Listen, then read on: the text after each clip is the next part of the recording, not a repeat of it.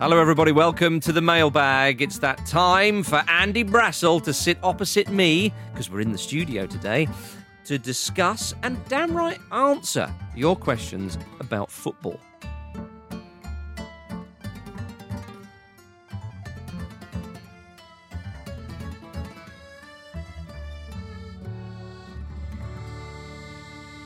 Andy, how you feeling? Yeah, I feel great. There's a little bit of extra space in the studio. Normally we have 3 for a ramble, don't we? So, yeah, this is brilliant. It feels like we're like a father and son from a rich family of industrialists who are sitting having dinner in our castle at either end of a very long table. And you're going to ask me in a minute to pass the salt, boy. Let's be honest. I have to like flick it 20 yards up the table. Andy, let's be honest, I'm the son here, because I'd be like, oh, can you tell me about this player or what's happening on, give me a wisdom. Speak when you are spoken to, boy. All right, well, let the industry begin then. Let's start with a question from Tom, who says, I know the season has not long started, but will Napoli and Inter keep up the pressure on Juventus this season? Strong starts by both. And has Pirlo impressed so far? Andy, what do you think? Can we get a proper title race in Italy this season? I really hope so, Marcus, and I really hope so, Tom, because it's something that the Italian game needs, I think. And it's interesting because with the coming of Pirlo, this is no knock on him, but the circumstances under which he was appointed, they just sort of exposed Juventus a little bit, really, because this is a club who, throughout this title-winning run, has had everything under control. Everything. Been so far ahead of everyone else in terms of organisation, recruitment. Obviously, in the latter years, since the stadium started to really produce for them, wages. But things have changed there. And obviously things changed so much when they took the plunge and took on Cristiano Ronaldo, because it put them under enormous financial pressure. They've been trying to shed wages left, right and centre to balance the books ever since. And they've got an enormous wage bill. Obviously, it didn't go great under Maurizio Sarri. And whereas Sarri going wasn't a surprise, the fact that you appoint a guy as head coach of the kids, and then a week later you appoint him as head coach of the first team of the men. It goes against everything that Juventus have been about in this spell, this idea of planning and control. So I think that's what makes people think there is an opportunity. In these early weeks, Pirlo, we've got a very small sample size so far, and they've, on the first day of the season, they beat, and let's be honest, absolutely hopeless Sampdoria at the time, who then Claudio Ranieri and Ferrero and the team went and spent on extra players, because it was clear that even though even though they were losing to Juventus, if that was going to be the rest of their season, they were in for a long, hard season of tunneling through shit, basically. So even though there were bits of that were really brilliant, and the fact that Aaron Ramsey had one of his best games, and off the top of your head, you wouldn't think Ramsey is necessarily a Pirlo player, would you? But in fact, what Pirlo has done is he's really surprised so far, I think. But when you say he's not a Pirlo player, we haven't had Pirlo managing that long to get a style. I mean, we remember him exactly. as a player. That's what I'm talking about. The assumption of what sort of coach Pirlo would be. And it is a big assumption, because we're assuming, it's all going to be about art and elegance. But actually, in one of his early press conferences, just before the start of the season, he said, I've been watching Burnley. Yeah, exactly. Rory Delap's son, does he do long throws as well? I could be interested. And he said, I want to bring back the Juventus DNA. And for him, the Juventus DNA is Conte, is Allegri, is win any way that we have to. I was going to say, it's not necessarily about pretty football. More of a pragmatic kind of side, you would say. Exactly. And if he does turn out to be that pragmatic sort of coach, well, if he does it well, obviously, it's not great news for the title race. But then again, they got a real working over in their second game of the season. Roma, who are still very much under construction, should have beaten them at the Olimpico, and they missed some really good chances to to do that. So on the samples we've had, and it's not been a great deal so far. It's hard to make any real judgments, and it will be difficult to make those judgments for a while yet, I think. Maybe there's a little bit of vulnerability, but he has shown a commitment and a desire to go and grind out results. As far as Inter go for challenges, I'm not convinced that's something they can do. Now, presumably Conte has seen that as some sort of something that they lack a little bit. You look at the players he's gone out and bought, and of course, Achraf Hakimi is a huge upgrade on Kandreva. You have to go get him. But you look at, he's kind of atypical of the sort of players that they've signed in recent times. And you look at the fact that he's quite inclined to the veterans since he's been at Inter as well. And even more so now, you look at the fact they've signed Alex Kolarov, Arturo Vidal, who's been pissing people off already, which is very on brand for him. But I'm not quite sure I believe in their ability to grind out games. Defensively, there are a few questions, which will be absolutely driving Conte nuts. But do you think they're Juventus' main challenges this season, Inter? Yeah, I think we have to have a word as well for... I know Tom wants to come back to Napoli, so we'll come back to Napoli. I say don't completely rule out Milan, actually. Really? Milan are interesting. Milan finished last season absolutely brilliantly. You've got Ibra in, well, not the form of his life, but absolutely terrific form. People thought he would just be a totem when he came back to Milan, and some sort of guidance for the younger players, which is something he's very good at, and we've talked about on the show before, that is an underrated part of the Zlatan armoury. But then you look at the other players, like Benacer has been great since he's come in. They've signed Sandro Tonali. Frank Kessie's gone from strength to strength. Romagnoli's leading the defence. It feels like they're really well coached and getting better. But in terms of the title, though, Andy, I think it's not to be ruled out. I understand. We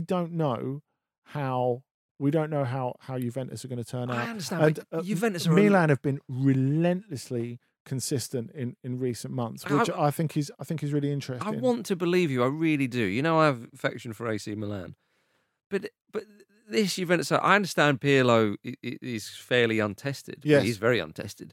And so we can sort of think, oh, hang on, but it's still Juventus. They've got such a good structure. They've got such a good side. Absolutely. That cliche, which I tend not to kind of go for when, anyone could manage them to the title. I mean, come on, you've still got to manage those players. And it can still go wrong. But if it did go wrong, they would get someone else in and they would get them over the line. Don't get me wrong. Milan are an outside shot. There's no doubt about that. So who are the main contenders? Would you say Inter then? The main contenders are Inter. But I think, say, when Napoli were thrown in the picture by Tom, and I think it's reasonable to ask, they've kept Koulibaly, they've gone all in on getting Victor Osimhen. They've kept Gattuso as well. Is that a problem? That's a very good thing. Yeah. That's a I love the man. thing. How can you not? And he's such an underrated coach. Such an underrated coach. Well, because again, we're making assumptions on his playing style, although we have seen him as a manager previously. In other jobs, you think of when he was in Milan. I think the short term was... Yeah, let's forget the Greece bit. Yeah. Oh my goodness, yeah. But like Claudio Ranieri. Milan, he did a really good job, and it was a job that showed itself up to be a really good job. Yeah. Once they got rid of him, it became even more clear. And the fact that he took over Napoli last season when Ancelotti had gone, when it was a toxic environment, when the squad were in rebellion and arguing with the board. They won the cup though, and yeah, that's the point. He got them to win the cup, and he's got them to start rebuilding the team. And they've given him another contract for a reason. He's an incredibly underrated coach, I think. Gattuso. It's not just fire and brimstone. Of course, he's a hard guy, but I think in terms of tactical intelligence, in terms of relating to players, he's totally underrated. And I think his commitment, which is something obviously since he was a player that's never really been in doubt, he was, when they were trying to get the numbers to work to sign Victor Osimhen from Lille, he said, I'll tell you what, shave a bit off my wages if that'll make it right. What coach does that? What coach does that? That's incredible. And I still think there's a pulling power with him because of his name as well. He's brought in Tamure Bakayoko, who I know Chelsea fans don't think much of him, but he had a really good time at Milan, and there's that connection there with Gattuso, so he's come as well. I think they could be interesting, but I think even Milan might finish above Napoli. That's a big shout. I'm big on them, but if they finish top four after what they've been through over the last couple of years, especially off the pitch, it would be a great season for Milan. It would, yeah. Okay, interesting. Well, hopefully there's a title race, but we think it will probably come from Inter, but that's probably not news. Until they cock it up. Yeah, exactly. Yeah. But it's the Conte factor there, I think. Surely he would, just through sheer will, would try and get them over the line. But anyway, don't we want to see him go a bit mad along the way, though? Well, he will do, Andy. No matter what we want, that will happen. Even if it's going well. Yeah, I look forward to him and Gattuso shouting at each other on the touchline. I think that's... in a fight, who would you back? You know what? Hopefully it won't come to that. We don't like violence, but just in a fancy realm. Not that much of a fantasy. It would be Gattuso, someone who I've long mooted for a Serie A job, who's a very successful Serie A player. Mm-hmm. I thought that if Simone Inzaghi, there's too many Inzaghis in the top flight at the moment. There's two. Too many. If Simone Inzaghi moved on from Lazio, I said I think they should go and get Sergio Conceição from Porto. Now he's a fairly headstrong guy. I remember when they when Porto played Roma in the in the Champions League, and on the touchline they asked Sergio Conceição about it beforehand, and they said, "Well, it's kind of like a Rome derby for you, isn't it? Playing Roma, you're a Lazio guy." And he's going, it's not important to me. Obviously, he was arguing on the edge of his technical area 10 minutes into the game with the Roma bench. Mm-hmm. So you think Gattuso would beat Conte, to answer my question? Yes, but let's get Conceição in there. Let's go full celebrity death match. Because when you mentioned when two of those men are mentioned, I just think I can't see either of them losing. And look at that! It's an easy one for Ibrahimovic. It's two. And just as in February, Milan take a 2-0 lead. Zlatan Ibrahimovic, this giant in Milan's considerable pantheon of legends. Andy, Tyler is asking you this. Can Andy provide any insight into Pellistri and Amad Diallo? I'm currently nursing my no Sancho hangover. Yes, the two new signings. It's a long hangover, that. It is, yeah. Are we going Pellistri or Pellistri? Pellistri from Penarol, of course, and Amad Diallo from Atalanta to Manchester United. Yes, and interesting to see. I suppose Manchester United traditionalists look at that and think, wide players, great. And I can get on board with that. Yeah, get the ball out wide. Very much part of Manchester United's traditional image. Diallo has played very little first team football in Italy, because he's young. And what I think is really interesting is the fact that Atalanta, who are undoubtedly one of the top four in Italy now, they're not imposters. They are there on merit. 3 of the last 4 seasons, and then you look at the Champions League run last year as well. They've done brilliantly. They're also very well managed, and you look at the fact that what they've done and why they've done so well over the last couple of years is they've managed to hold on to the core of their players. Now, they've always had to sell in the past, but what they've done in terms of selling in 2020 is amazing, because you look at Diallo and then you look at Dejan Kulusevski, who went on loan to Parma and did very well there, and then was sold to Juventus. So basically, this year, Atalanta have sold 2 players who've never really been in their first team for a combined 70 million? But do you not think that's an incredible effort. And also, of course, it attests to the fact that Atalanta produced some very, very good players. Yeah. Do you not think it's one of those ones where people think Atalanta, have you seen Atalanta? Oh, they're brilliant. They're really dynamic side and all that. Yeah, absolutely. And Manchester United have just heard this and gone, who's for sale? And they've gone, okay, you can buy him. And they go, he's probably... They just haven't done the research, which in this day and age, with all the information you have at your fingertips, just smacks as ridiculous. Now that wouldn't surprise me. Although people at the club absolutely love Diallo. Of course. I mean, Papu Gomez talked about him as doing Messi-like things in training. Yeah, and they probably said to him, say this because they'll bump the price up for another 5 million. But he is not crucial to that side, you would say. Nowhere near. Right. This is my point. Manchester United, when they sign an Atalanta player for that amount of money, could think, we've got the guy who makes them tick. Or we've got the guy who chips in with 15 goals or 20 goals. I don't think they've thought that. I think they've thought he's one for the future. Okay.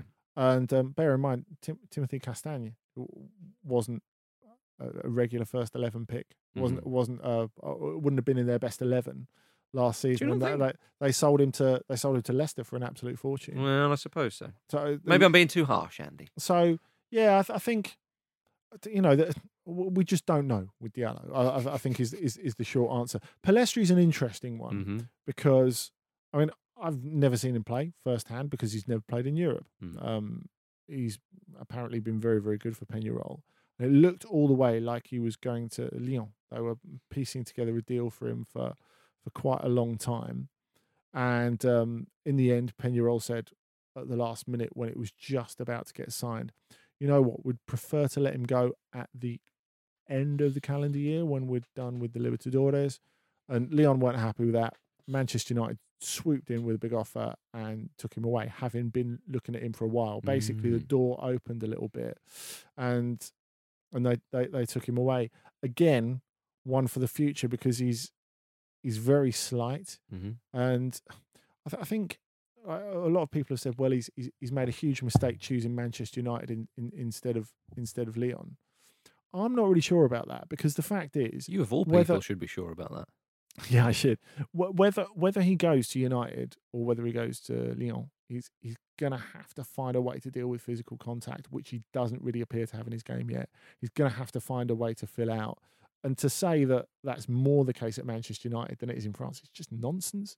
So I don't think he would have been ready to come into the team straight away at Lyon, even though they'd hoped to get him there quite quickly. So maybe he would have got in the first team more quickly. But maybe those teething problems would have been more pronounced. Maybe the fact that United can take their time with him a little bit more is something positive that will work in their favour. All right, Andy. There's a question here that I'm desperate to ask you on behalf of DJ Chubby Bubble. Yes. Our favourite DJ friend. What's Andy Brassell's favourite brass instrument? Come on. You know what? I think I would have to go for... That's not a brass instrument. I was just sort of doing bagpipes there. It sounded actually like the instrument I'm going to say, but playing a tune that you traditionally hear on bagpipes. Yeah. I was going to say the French horn. Yeah. Because my dad was a very, very gifted French horn player. That's a more high-pitched kind of horn sound, isn't it? That's why I've gone for that. Am I right to say it's a more high-pitched sound for a horn? Yeah. Yeah, okay. Yeah, that's right. It's the curly one. Yes. I'd have thought you would have been an oboe. Is that one? That's woodwind, isn't it? Is it? Yeah. Okay. I forget now. What's the difference between the two? But for family reasons, isn't it more clarinet end of the market, oboe? Oh, you might be right. What's the one that goes... I like that one. That's called the circus pipe, Marcus. That's called Pete Donaldson soundball. Yeah. I think... What's wrong with just the good old fashioned? What's the deep one? The big, enormous one, which like tuba. I thought you'd have been a tuba type guy. Hearing you describe these items is like hearing me narrating anything by David Attenborough. Do you know what tune that is? Tell me. I've forgotten. I thought you were going to remind me. Johnny Briggs. Remember Johnny Briggs? You should probably try Thomas the Tank Engine. No, this is Patreon, my good man. They deserve the... What's that? Is that Thomas the Tank Engine? Yeah, of course it is. Thomas was sat in the yard. Oh, however Ringo sounds. Not like that. Are we ready to move on? Would have been better if Keith Moon narrated it, in my opinion. Well, he's dead, Andy. He can't. Right, moving on. Last question from Fortis Leo. I think that's how you pronounce it. I've been playing through Pez. Yes, Pez, with Nantes. And I must admit, I don't know much about their pedigree or future prospects. Well, it is in your hands, Fort. Can Andy give his opinion on Nantes, please? Just to clarify. Simple question. We're talking with Pez, Pro Evolution Soccer. Correct. Not them little sweet dispensers. Do I you remember Pez sweet dispensers? Yeah, I'm going to assume it's the computer game, yes. Yeah. Uh-huh. Okay. Can you get Nantes ones of them? You should be able to. I've been using Nantes sweetie dispensers, and it got me thinking about Nantes' future prospects. Like the stuff you can get in club shops these days. That is very true. Honestly. I've been shagging with Nantes condoms, and it got me thinking, what about their future prospects? Can Andy give birth to an answer for me? Because he's not going to, because he's wearing the Johnnies, Andy. Exactly. Go on then. Nantes, you naughty boy. Naughty condoms. Hey, I should be working for them. Yeah, so they're a very beloved club in France. Are they? And very passionately supported. Why are they beloved? They're considered one of the traditional clubs. Who would you compare them to in England, or is there no France. comparison? Yeah, I'm not really sure there is. I would. A team who are quite liked but are quite traditional. I would Newcastle United, people quite like them. No, but they're more successful than Newcastle United. How much more successful? Well, they dominated for a while, didn't they? They've won the title twice in the last 25 years. Yeah, okay, that's not like Newcastle United. Yeah, there's a start. And those sides that won the titles in 95 and 2001 are absolutely beloved. Well, the side in 95, did they get to the semi-final of the Champions League? Am I right in saying? Well, they certainly got far, didn't they? Yeah. Okay. Yeah, definitely not like Newcastle. No. So but they wear stripes. Oh, well, I remember. I always think of them wearing. There is a kit with a stripe on it, but they don't wear stripes. Yeah, okay, yeah, fair enough. Yeah. Yellow and green. Yes. Yeah, but I think. Do you know what? I think maybe that side back in the day, or I remember them seeing on one of their kits, it was yellow and green stripes. Yes. Perhaps. Yes. In the same way, if someone went, well, Barcelona wear checks. Yeah, exactly. They've been there before, but I don't know whether they should again. They have. Well, there's my opinion on Nantes, Fortisley. Best leave it to Andy now. I think I've been helpful. But I'm very helpful. The thing is, well, they're known for a great academy like Atalanta that we were talking about before, but even more so because you look at some of the players that have come through there. You look at obviously people will think more recently of Karen Burr, but Deschamps, Desailly came through that academy. Not too shabby. Really terrific academy. And they had a bit of a dip after last winning the title in 2001. They were relegated not that long afterwards.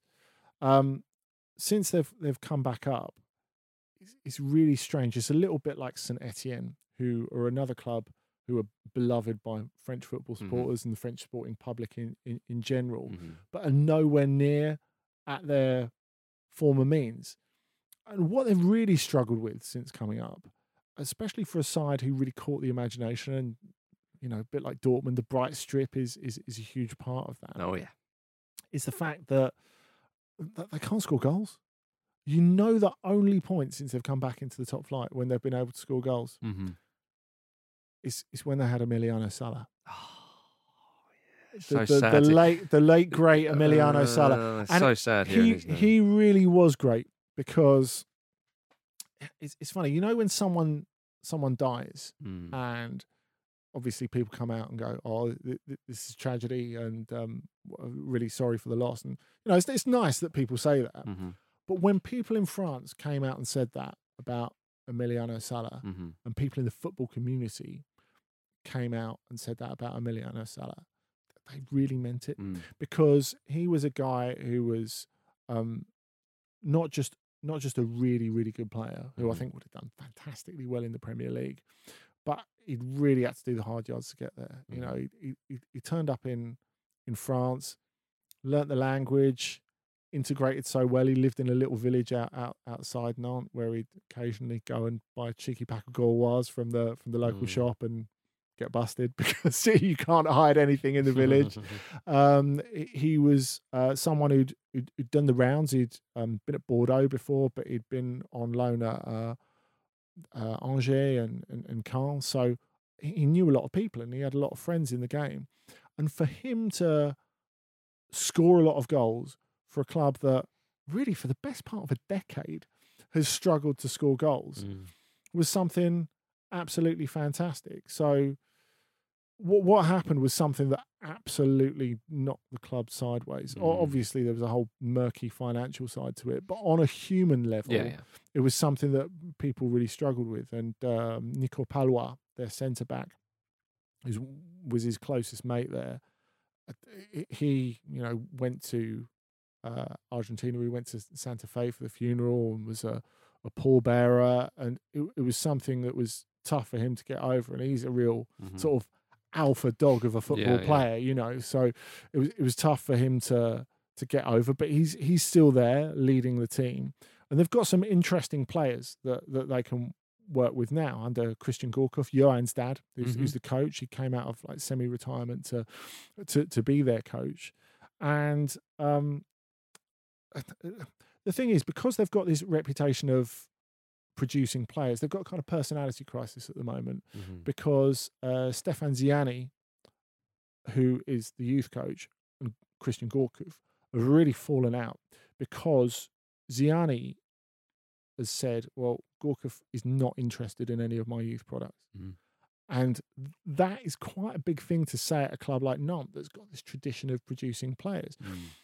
But the reality is Gorkov does like to work with more experienced players. He does like to work with guys where he knows what he's getting. And part of that is because by far his longest job was at Lorient, a smaller club in Brittany, where you have to cut your cloth according to what you've got. You're never going to get the best youth products, although they have produced a few players over the years.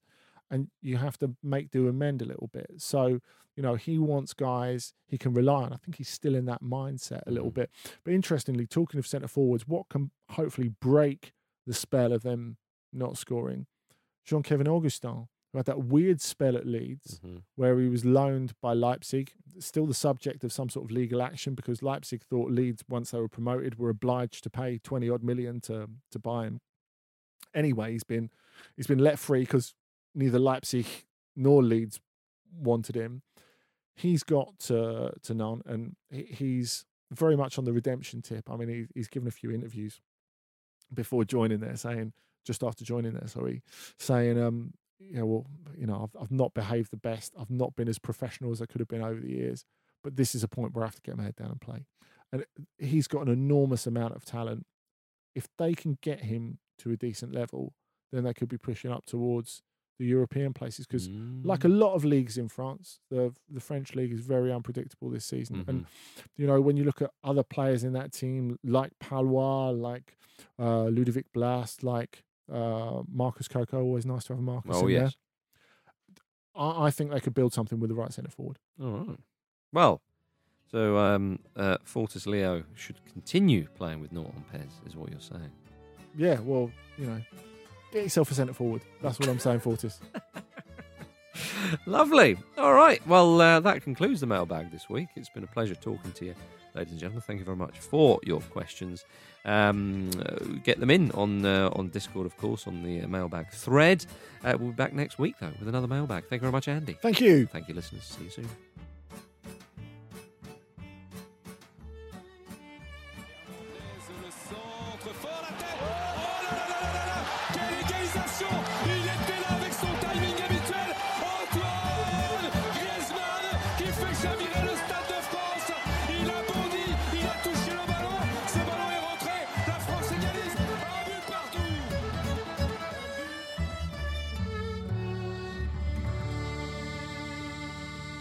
This was a Stakhanov production and part of the Acast Creator Network.